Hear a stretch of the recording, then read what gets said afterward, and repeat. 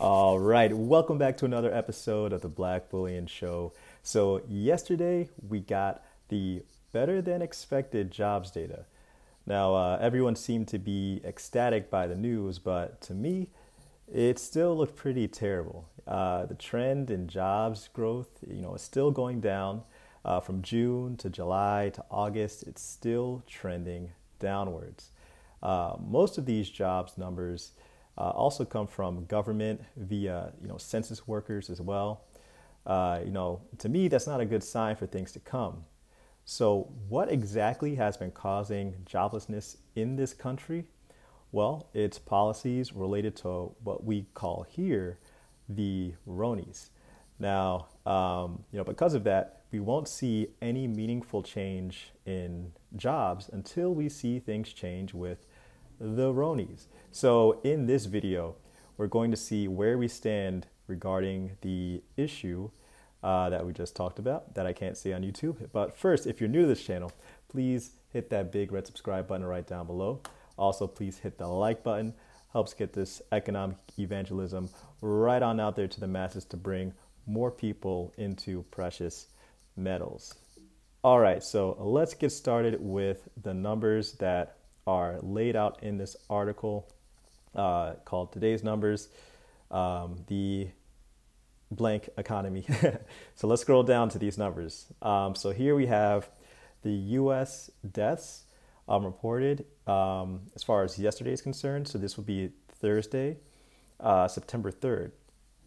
And we have 1,073 deaths, so it's rising. The new cases, we had 44,294 yesterday, and that's rising. The daily new tests reported, 723,524, that's rising. Patients now in the hospital, 34,676, that's actually falling. Also, good news on that front, that's actually not mentioned here. Well, actually, no, that's not in here. U.S. mortgages in forbearance, paused or reduced payments, negative 21% since May. Temporary U.S. census workers hired in August is the one that I mentioned before, 238,000. People whose temporary layoff became permanent layoff in August, 534,000.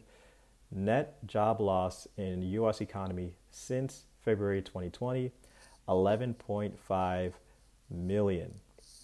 So already those stats don't sound good for a rebound in strong jobs growth.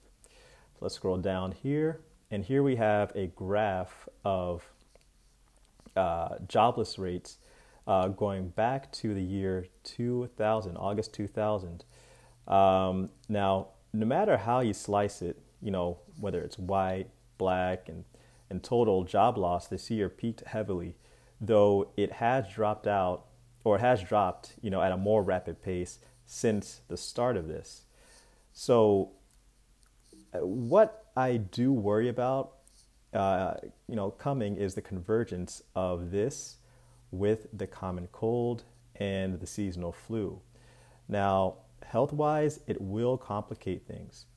Economy-wise, I think confusion between symptoms will cause reclosings. So far, establishments and schools are taking temperatures with, those forehead thermometers. Someone could just have a mild cold, have those symptoms, and they have to quarantine or get tested because they might have those symptoms that will cause those forehead thermometers and those readings to rise. And they may not even have the Ronies. So I bring all of this up, not just, as speculation on how it could impact gold and silver, but I also bring it up as a means to help, you guys, everyone who happens to be watching this video, just prepare for what could come in the future. I like to think about the worst case scenarios. And I don't know if you're like this, but I like to think about worst case scenarios so that I can adequately prepare for them. So if they do come, I feel somewhat comfortable if they do come. Now, I'm not sure if you guys are similar, but let me know in the comment section what you think will be happening in the next few months when it comes to the cold, the flu, and also the thing I can't say on YouTube. All right, guys, thanks again for watching. Please hit that subscribe button down below. Also, please hit the like button. It's Black Bullion.